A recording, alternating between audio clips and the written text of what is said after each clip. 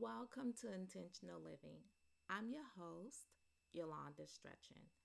This is episode 150, Me Time.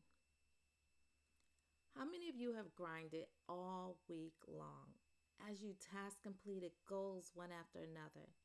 You have? Congratulations. So, because you know I'm all about celebrating your small wins, I hope you have a reward for yourself in mind. I'll be celebrating with some crafted out me time where I plan to soak in a warm bath with the candles burning softly and slow jazz music playing in the background.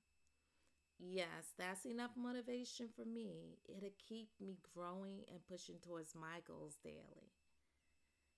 Life is certainly all about balance.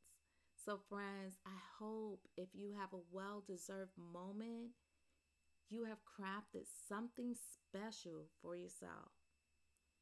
A walk along the boardwalk, an online shopping hour, a much needed call to your BFF, or maybe just an extra hour shut eye in the morning.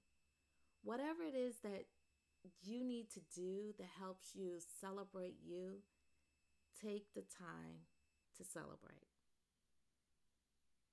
Thank you for stopping by for this quick dose of inspiration.